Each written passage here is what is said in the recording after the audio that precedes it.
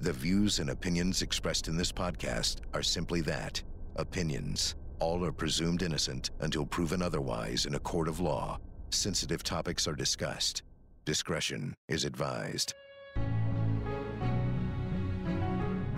On this week's Court TV podcast, we have a clearer picture of how the former Minneapolis police officers intend to defend themselves for the death of George Floyd by putting the blame on Floyd himself. Court TV's Michael Ayala will join me with the latest details, including body camera footage from a 2019 George Floyd arrest. But does that footage make the cops look better or worse? Defense attorney Bernarda Villalona will tell us what she thinks, and I'll explain why it's time to look at all of this without emotion. This is the Court TV podcast with Vinny Politan. Welcome to the Court TV podcast. I'm Vinny Politan. Thank you so much for downloading and listening to the program. Really do appreciate it. And we're talking about one of the big ones today. And we're talking about the George Floyd murder case. And there have been developments throughout our coverage of this case, beginning in the summer. Now we're into the fall. And things are happening each and every week. And something that has just happened is really interesting because it goes to the whole defense of this case, the defense theory, what they want to do, what they want to get in front of the jury. And as we know, and we've seen the body cam footage from the day George Floyd died, that was released because the defense put that in a motion and attached it to their documents, knowing that people like me and Court TV would get our hands on it and the public would see it. So the public has seen the 2020 arrest. Well, they took it one step further, and they filed a motion involving George Floyd's arrest back in 2019. And what the defense wants to get in front of the public, number one, and then ultimately the jury, is that George Floyd has a pattern of behavior when he is confronted by police. Now, they attached the video to a motion, and as a result, it became a public document. Even though it's a video, it's a public document. And once again, people like me and Court TV got our hands on it, and we now have it.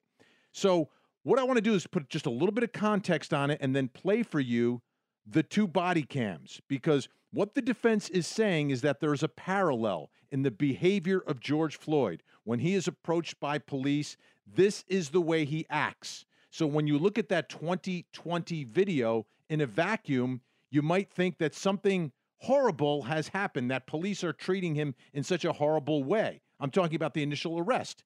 And this, again, this is what the defense is arguing, okay? This is what the defense is. I'm reporting it, ladies and gentlemen, okay? Just want to make that clear. So the defense is arguing that, listen, it's not the actions of the police that kind of set off the tone of everything. This is the way George Floyd acts. So in order to attempt to prove that to the public and ultimately to a jury, they want everyone to see the 2019 arrest of George Floyd. And they say there's an exact parallel between the two. So let me do this for you, ladies and gentlemen. I am going to play, and the audio is as compelling as the video. I'm going to play for you the 2020 arrest and the 2019 arrest. I will begin with the one that you know already, which is the 2020 arrest of George Floyd. This is the initial approach by former Officer Lane. Take a listen.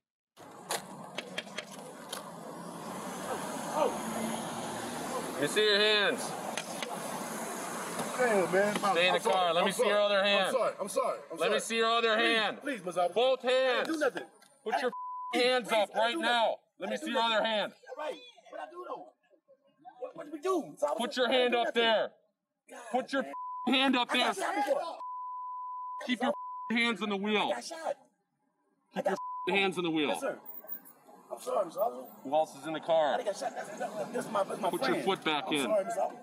I'm so sorry. Dang, man. Man, I got shot the same way, Ms. Officer, before. Okay, well, when I say let me see your hands, you put your hands up. I'm so sorry, Ms. Officer.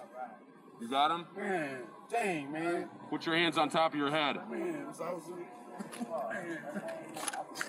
Last time I got shot like that, Ms. Officer. Hands on top of your head. Hands on top of your head.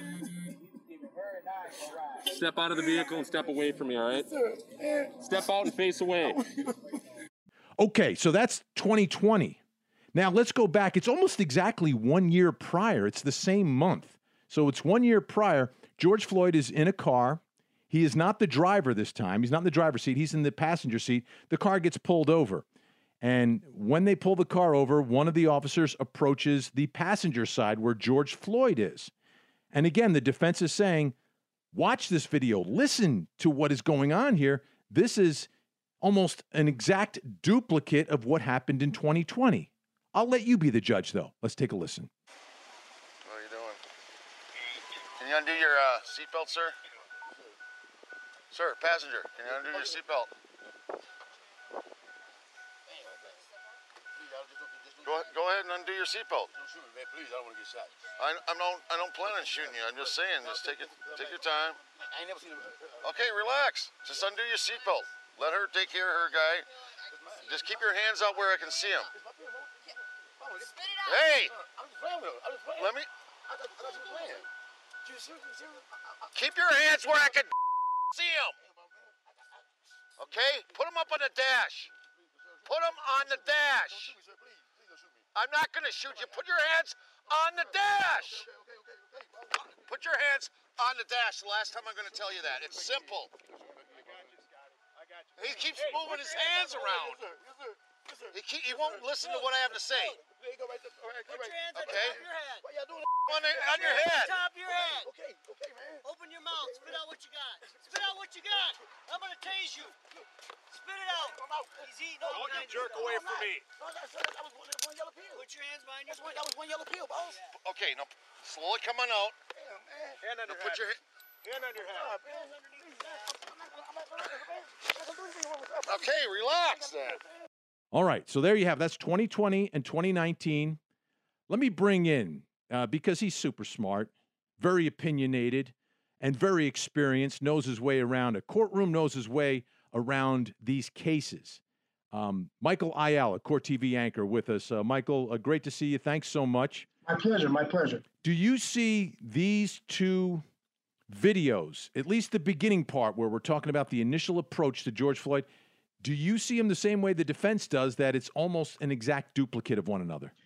Yeah, I mean, you can't deny that the response of George Floyd to the police coming up to the car, the way he responds to the police, the fear, the anxiety that he shows, they're very, very similar. There's nothing to deny there. But what's the point here? That's where I'm sort of struggling with.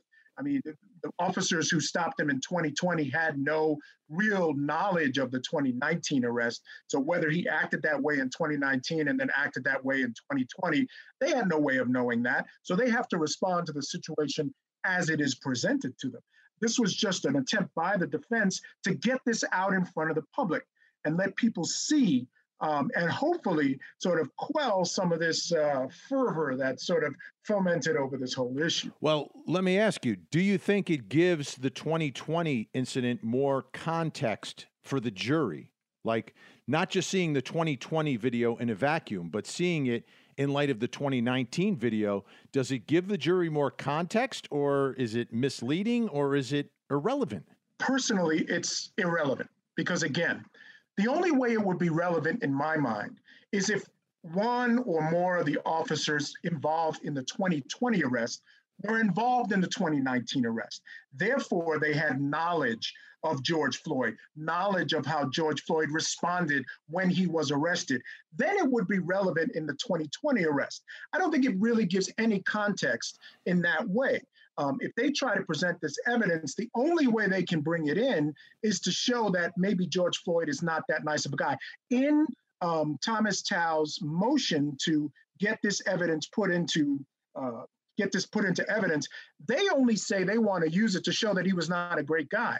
Because what they're telling the prosecution is, if you try to come in with some kind of evidence that George Floyd was a good guy, George Floyd was a gentle giant, and he was a great guy, then we're going to bring this in to show, no, he gets arrested. Now, the ancillary benefit, of course, is how he acted and how that might give people pause to think about how he acted in 2020. But again, relevancy for the 2020 arrest, I don't see it. So what do you think the picture is that the jury gets of George Floyd? I mean, how much does the jury in the trial, or trials, depending upon how this all turns out, how much do they learn about George Floyd? How much do they know about the victim? I think the prosecution has to keep that sort of as small as they possibly can. They'll try to get little bits and pieces about who he is into it in front of the jury. They'll also make sure that the family is there to show that he's got folks who love him. I mean, it's going to be pretty hard to find a jury that doesn't know the entire world blew up behind his death. But I think they have to be careful, because if they bring in too much information about his background, they're going to open up the door for the defense to bring in this sort of information about what some of the problems in his life were. Let's face it, he wasn't, squeaky clean in any way. I'm not going to call him a petty criminal, because he does have some more serious crimes on his rap sheet. But here is a guy who you want to make sure you don't get that information in front of that jury. So as a prosecutor, I got to be careful. Is that a problem for prosecutors? Because a lot of times what you want to do in a murder case is bring that victim back to life, to have the victim have some sort of a voice in the courtroom. And usually it's up to the prosecutor to do that, either through the way they make the arguments, the way they present the evidence, who they put on the witness stand. Is that going to happen in this case? I mean, what you're telling me is almost like you're going to minimize the victim to a certain extent. And I'm always afraid of that as a former prosecutor, that, hey, I want this jury to understand that someone lost their life. Is watching him die in the video enough? And it may be, because rarely as a prosecutor do I have a piece of evidence of the actual crime and watching a murder victim die. So do you think that does it in and of itself? Yes. You said usually that's the case. You need to humanize your victim. Absolutely. That's something you definitely want to do. You want the jury to feel for them. But I don't think you need to do anything here but show that video. You hear his voice. You see him calling for his mom. You see him begging for his life. You hear him saying, "I can't breathe." You hear people next to him saying, "Hey, get off him." You can't. I mean, there's so much there in that video that does all the talking for you. Prosecutors are very lucky in this case, because they do not have to venture into that area that you're talking about, taking the chance of having to bring in evidence about who he was. I think everything you need is right on that tape. And the more you can focus on that tape, the better off your case is, because that's, to me, where the case lies. All right, let's get back to 2019, though. I mean, in the 2019 video, he is seen allegedly by the officers there ingesting drugs. He's approached by police. He's got some pills. He's shoving them in his mouth. On the video, you hear him actually say it's just one yellow pill. We already know what the defense is going to argue about cause of death here. It's not the knee on the neck, according to the defense. It's the fentanyl. And they say in the 2020 video, you see the fentanyl on his tongue. I don't know what it is, but they're saying that's what it is. You've got the autopsy results where he's got fentanyl in his system, and not a small amount of fentanyl. Does that part of the video, is that relevant? And should a judge allow that in? From 2019, he's approached by police. He's got drugs. He's got to get rid of the evidence. 2020, the defense is going to argue their theory of the case. He has drugs on him. He gets rid of the evidence. He ingests the drugs. Ultimately, the drugs kill him. Is that fair now to put the 2019 video in for that reason? The only way that video comes in, Vinny, is if, again, the prosecutors slip up. The prosecutors can't make an argument that it's ridiculous for the defense to suggest that he put these pills in his mouth. Now, if they try to make that argument, then the defense has let the prosecution know, I got this video on standby. The minute you try to claim that he put the pill in his mouth is ridiculous, he would never do that, I've got this to bring in, and that is so damning. I do not want the court, I don't want that tape anywhere near the court. So I'm going to stay away from that argument. So it really serves a number of purposes. As a defense attorney, I'm putting the prosecution on notice. Don't make these arguments. Don't try to make George seem like a great guy. Don't try to argue that it's ridiculous to even suggest that he put these pills in his mouth, because if you do that, I'm just going to bring this video in, because then it becomes relevant. The judge will let it in. Right now, he's not going to let it in because it's not probative enough and it's very prejudicial. This is going to be a hard-fought case, isn't it, Michael? This is not going to, no one's rolling over. Through the years in Court TV, we've watched so many trials, right? And once in a while, we're not going to, go after the defense attorneys, but sometimes there's some defense attorneys who not so much that they roll over. They don't have much to work with. There's not much of a battle. It's like, all right, they didn't prove it, ladies and gentlemen. This one isn't like that. This is going to be a fight inside that courtroom for every issue, every piece of evidence, every witness, every question. Yeah, Vinny, this one could take a long time to actually get to trial. There's going to be rulings, there's going to be appeals. But when they finally do get in that courtroom, you're right, Vinny. I don't think the defense for any one of the four is conceding anything. And they have a lot to work with. I mean, you do have the fact that there's an issue with cause of death. You do have the fact that George is not the greatest guy in the world, and he was under arrest for doing something wrong. You do have the fact that there is an argument to be made that Chauvin was just doing what he was taught to do at the academy. So going to be a tough 4 case. Michael Ayala, Court TV anchor. You can watch him every day on your front row seat to justice. Michael, great to have you on the program. You know, I grab you in the middle of the day. You got a lot to do. You got to get back on the air. This is great. Michael Ayala, ladies and gentlemen, thanks so much. All right. So this 2019 video, does it reveal more about George Floyd or more about the police officers? Joining us, coming up on the podcast, Bernarda Villalona, who is an incredible attorney. She spent many, many years as a prosecutor, has tried so many cases. I'm really interested in her perspective on that question, and that is next.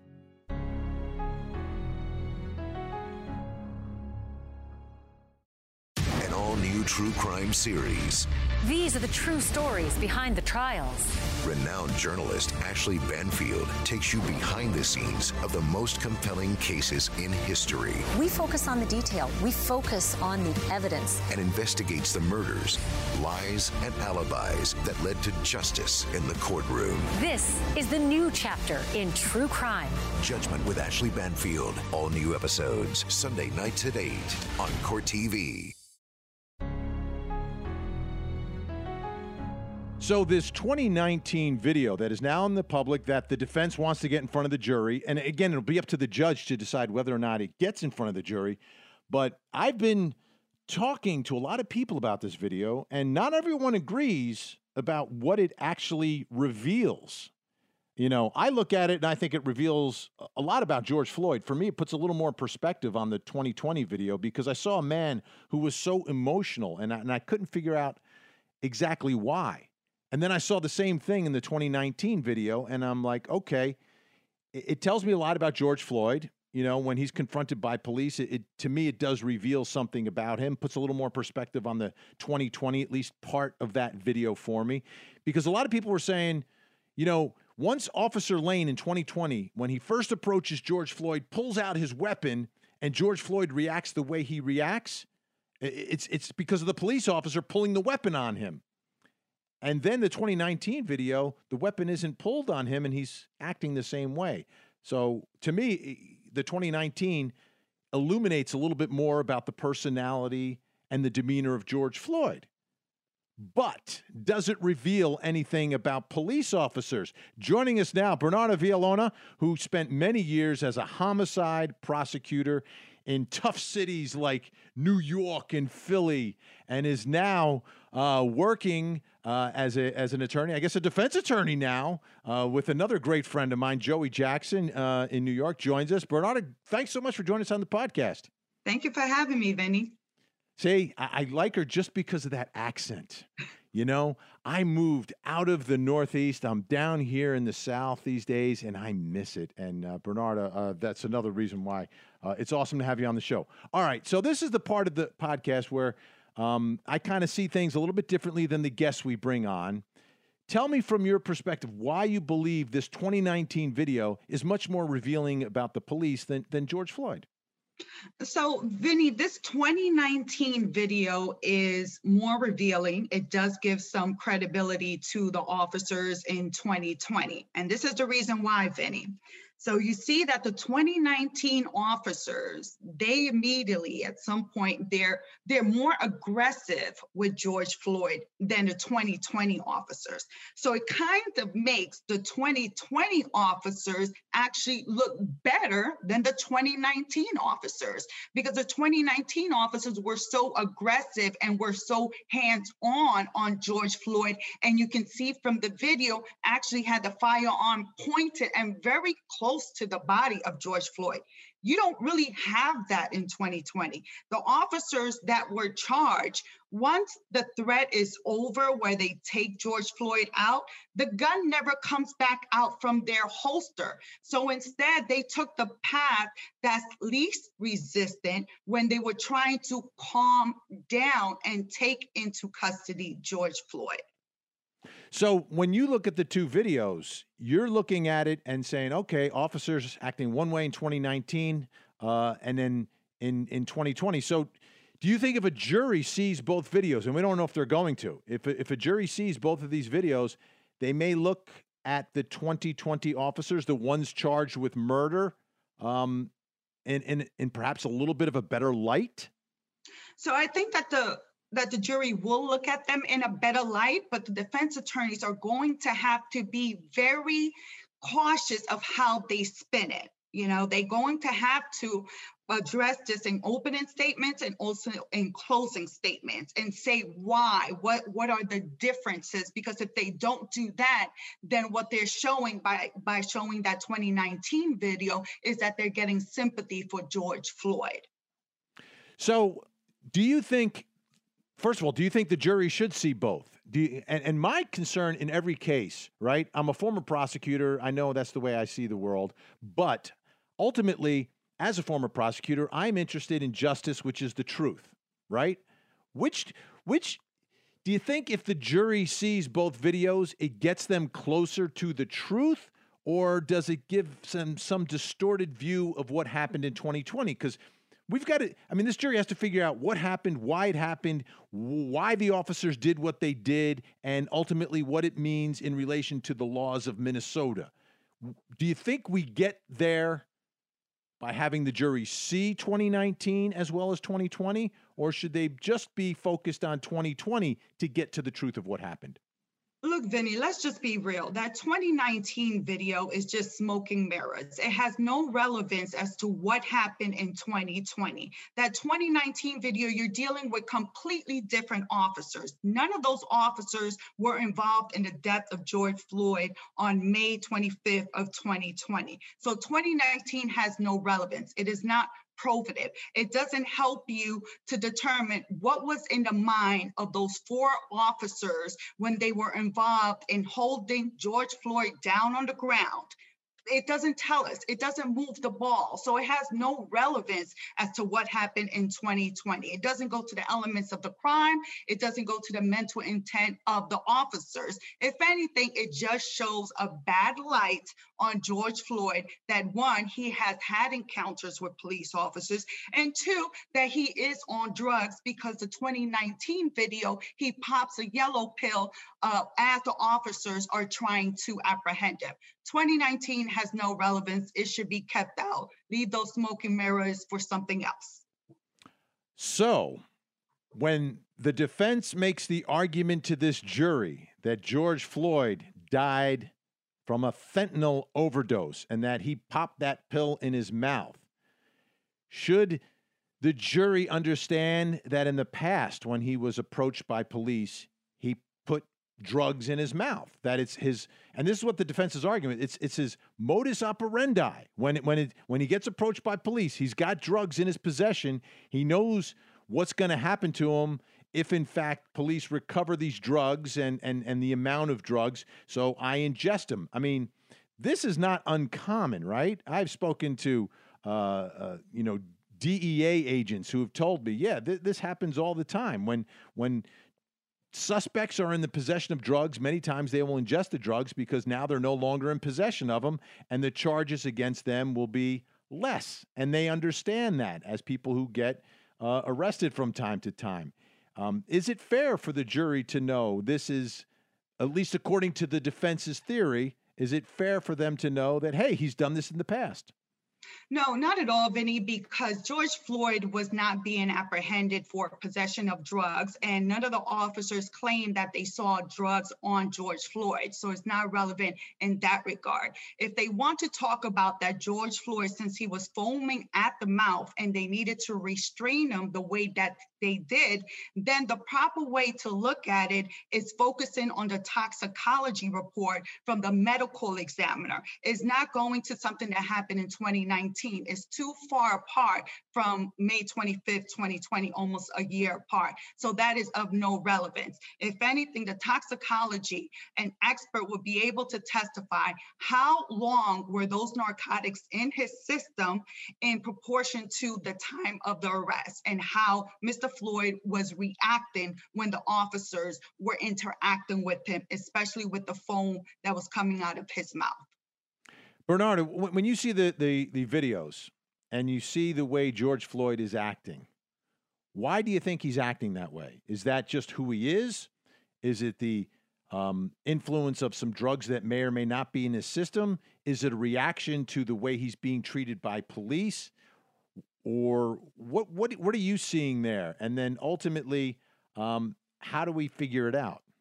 So, Vinny, it looks to me that his reactions is a culmination of all those things. One, you can tell that, of course, George Floyd, he was under the influence of something. But two, George Floyd has a genuine fear of police officers. He's genuinely traumatized by police officers based on his interactions from the past. And that is clearly displayed in 2019 and 2020. He responds to both set of officers, please don't shoot me. Please don't shoot me. And I believe that George Floyd in the past was actually shot by someone. I'm not 100% sure about that, but what we're seeing in both arrests is a man that is traumatized and is in fear for his life when he has any kind of interaction with police officers. That's what we're seeing. Okay. And I may agree with you there. I agree with you because something happened to George Floyd, and I believe it was, he was shot by police in the past. At least that's what he has said a lot, and that is concern number one every time he's approached by police. The concern of police every time they approach him is, where are your hands, George Floyd? Where are your hands? So for someone who's been shot by police in the past, and now in two instances in 2019 and 2020, both times is not putting his hands where police want them to be. He's not showing his hands to police. Why is that? Why is that? Well, one, in both instances, he is in possession of some kind of narcotic. I believe in 2020, in 2020, they were saying that he was trying to stuff counterfeit bills on the side of the chair. So what you have in 2019, one, he's in possession of drugs, so he's trying to hide it, allegedly. 2020, he's in possession of counterfeit money, so he's trying to hide it and get rid of it. So I think that is the response he has in terms of responding to the police officer. That's why he's acting the way that he is and not showing his hands in the time that the police officers want him to show his hands. So ultimately, should a jury know that? I don't think a jury should know that. They need to focus on what happened on May 25th, 2020. That is what the jury is being selected to decide. They are not being selected to decide what happened in the past of George Floyd, because in the end, George Floyd is not the one on trial. The ones on trial are those 4 former police officers. All right. I'm fascinated in your opinion on this. This is a murder case. This is what you did for so many, many years. Do you think this is an easy murder case or a difficult murder case for prosecutors against Chauvin, Mr. Knee on the Neck, number one, and then number two, the other 3 officers? So it's a difficult case, not just because of the facts for the prosecutor, but it's a difficult case because of the pressure. It's a difficult case because of the media, not just local media, but media from all around the country and all around the world, and all that pressure that's going to be put on them. Also, you're dealing with emotions. The jurors will have some emotions, whether it's to George Floyd or for the police officers, because I'm sure the police officers, when they woke up on that day, wasn't like, oh, I'm going out to kill someone. So you don't know what's going to happen, because when you decide to go with a jury trial, remember, there are no guarantees that there's a conviction. There are no guarantees that there will be an acquittal. You are basing your life and your case for the prosecution in the hands of 12 total strangers to make a decision. If you take emotion out of it, which will be very difficult to do, if you take emotion out of it and just look at the plain letter of the law, and reality is that all 4 of the officers, they'd be in charge with pretty much like a felony murder, that they intended to commit an assault in the 3rd degree. And if you read the plain language of assault, what it is, it's defined as the act of intentionally inflicting bodily harm, or attempting to inflict bodily harm, or acting in a way that causes fear of bodily harm. And I think that's what gets the defendants in trouble, that third part, because they act in a way that caused fear to George Floyd, and that's why he was responding in the way that he was. So there's so many different ways to argue this, but then again, it's a jury trial. It's going to be difficult on both sides. It's going to be a battle, Vinny. You know, I think they need you on their team. I really do. Honestly, they're getting people from all over the place, and maybe they should bring you in as a special Joey prosecutor. Jackson. Exactly. No, Bernarda Villalona, great to have you on the podcast. Thanks so much for sharing your insight and perspective today. Please come back soon. Thank you, Vinny. All right. You heard Bernarda talking about emotion, and that is such a big part of this story, this case, and ultimately this trial. But I think it's time that we've got to just put the emotion aside and focus on what needs to be proven here, how prosecutors can actually get a conviction. That is next.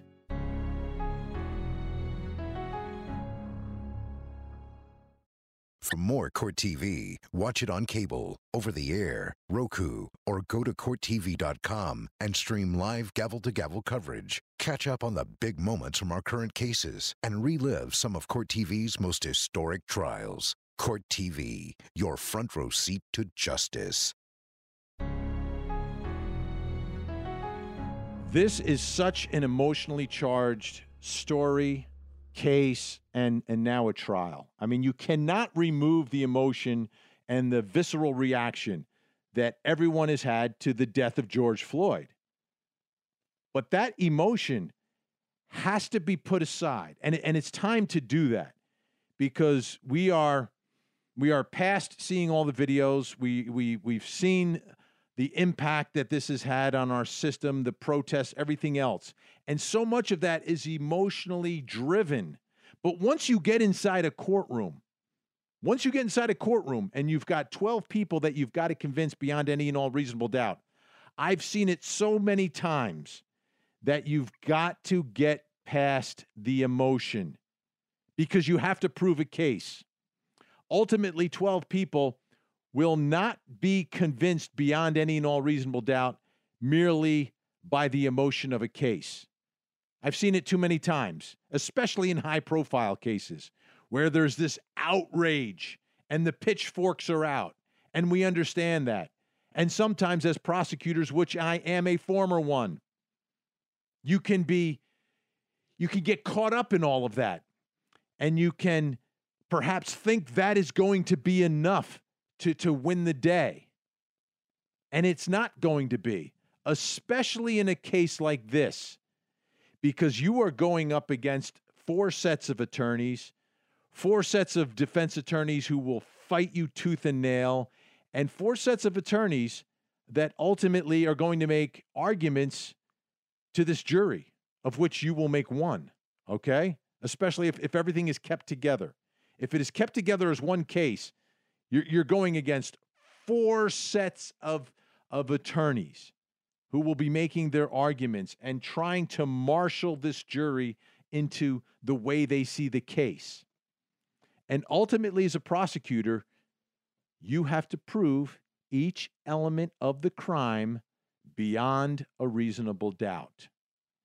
And you can't prove it with emotion. You need to prove it with facts and valid arguments. And Bernarda got right to it. I mean, she is on it. That's why I had her on the podcast. She knows what she's talking about. The intent in this case is the weak link for prosecutors. And when I say that, it's the toughest part of the case for them to prove, because they are charging murder here. And as Bernardo said, it's really Minnesota's version of felony murder, okay? So the underlying felony is the assault on George Floyd. So when you get to the issue of intent, you can't rely upon, oh, they should have done this. How could they do that? Where are their hearts? Where's their humanity? I understand that's part of the case, and that's the reaction to the videos that we've seen. But now you have charged them with murder. You haven't charged them with being reckless. You haven't charged them with failing to act or failing to react. You've charged them with murder, intentional conduct, okay? Now, it's felony murder, so it's not intentionally killing him, but it's intentionally committing this crime of assault. And then that's for Chauvin. For the other three, it's aiding and abetting, right? And it's being, it's helping him get this done. And in Minnesota, you've got to prove that they knew at some point it was Chauvin's intent to commit a crime. And they then acted to make sure he could do that. Wow. That's a heavy lift, okay? So the emotion is not going to get there. The emotion will not get you there in Minnesota or anywhere else. That, oh, those other three officers, how could they just sit there? How could they not do something? No, that's not enough to prove this case. So let's get the emotion to the side for a second here, both as the prosecution and the way that everyone else is looking at this case, and say, okay, at what point and what evidence can I use to prove that they knew that Chauvin was intending to assault George Floyd? When did they know that was his intent, and it wasn't to merely restrain him until the EMTs arrived? Okay, when is it? And how do we prove to the jury? Again, intent is so always difficult for prosecutors because you've got to get inside the mind of the defendant. And there's nothing that they have said. There's at no point, and there is no evidence of these defendants saying, hey, we got to hurt this guy because he's resisting arrest. Let's hurt him. You're not going to have that. You don't have that.